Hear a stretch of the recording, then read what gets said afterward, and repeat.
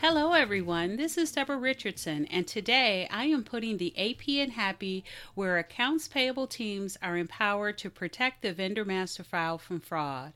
This podcast will give a voice to accounts payable team members by talking about the growing reality of cyber attacks in their world and which vendor setup and vendor management techniques they can apply to protect the vendor master file from fraud.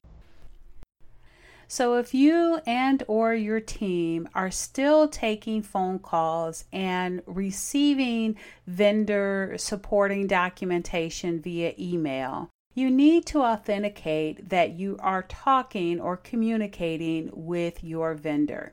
Please visit deborah.rrichardson.com/authentication, where you will find a workshop on how to build an authentication reference. This is the answer to the question, are you communicating with your vendor or with a fraudster? Learn more today at deborah.rrichardson.com/authentication. Since this is a short holiday week for those in the United States, Thanksgiving is being celebrated on Thursday, November 26th, which is normally the published date of this weekly podcast. So I thought I'd give you something you can listen to quickly a day before, a quick vendor master file tip on bank validations. Keep listening.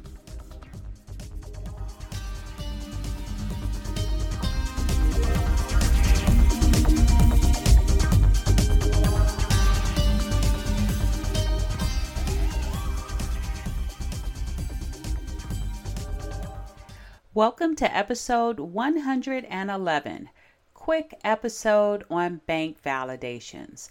So there is a video version of this on my YouTube channel that contains playlists, including the Vendor Master File Tip of the Week, on-demand webinars, which you don't have to register to view, and that has timestamps so you can kind of jump around and listen to exactly what you need.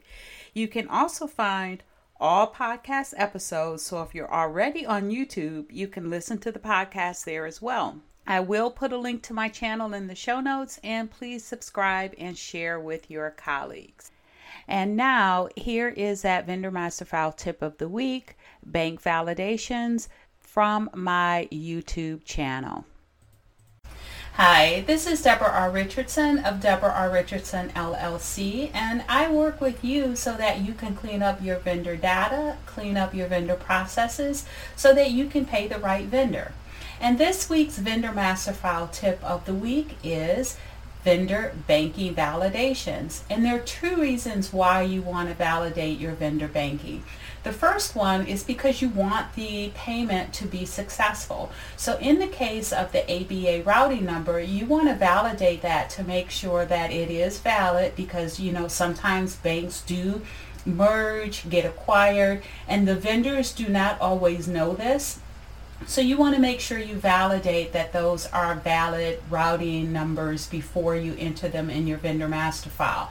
You also want to check at the same time whether or not that routing number is good for wires or ACHs or both, because some banks have different routing numbers for wires versus their ACHs. Now, for international banking, to make sure the payments are successful, you want to make sure that you validate the SWIFT code and the BIC code, or in case of those countries where an IBAN is required, you want to make sure that the IBAN format is correct.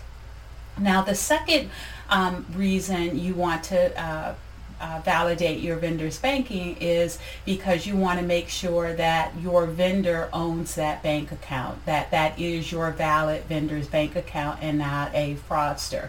And so there are quite a few different resources that are available for that.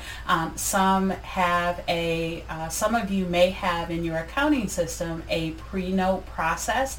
Just be aware that not all pre-notes, not all banks with that process will return the bank account owner's name, and you want to always again make sure that bank account owner's name matches your vendor's legal name. And not all banks with the pre-notes will bring that information back.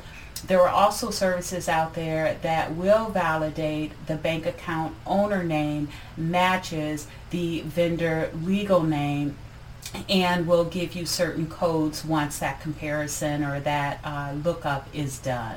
And if you want more information on both of those, I will put a link to a blog post where I review both free and paid resources to validate your vendor's banking.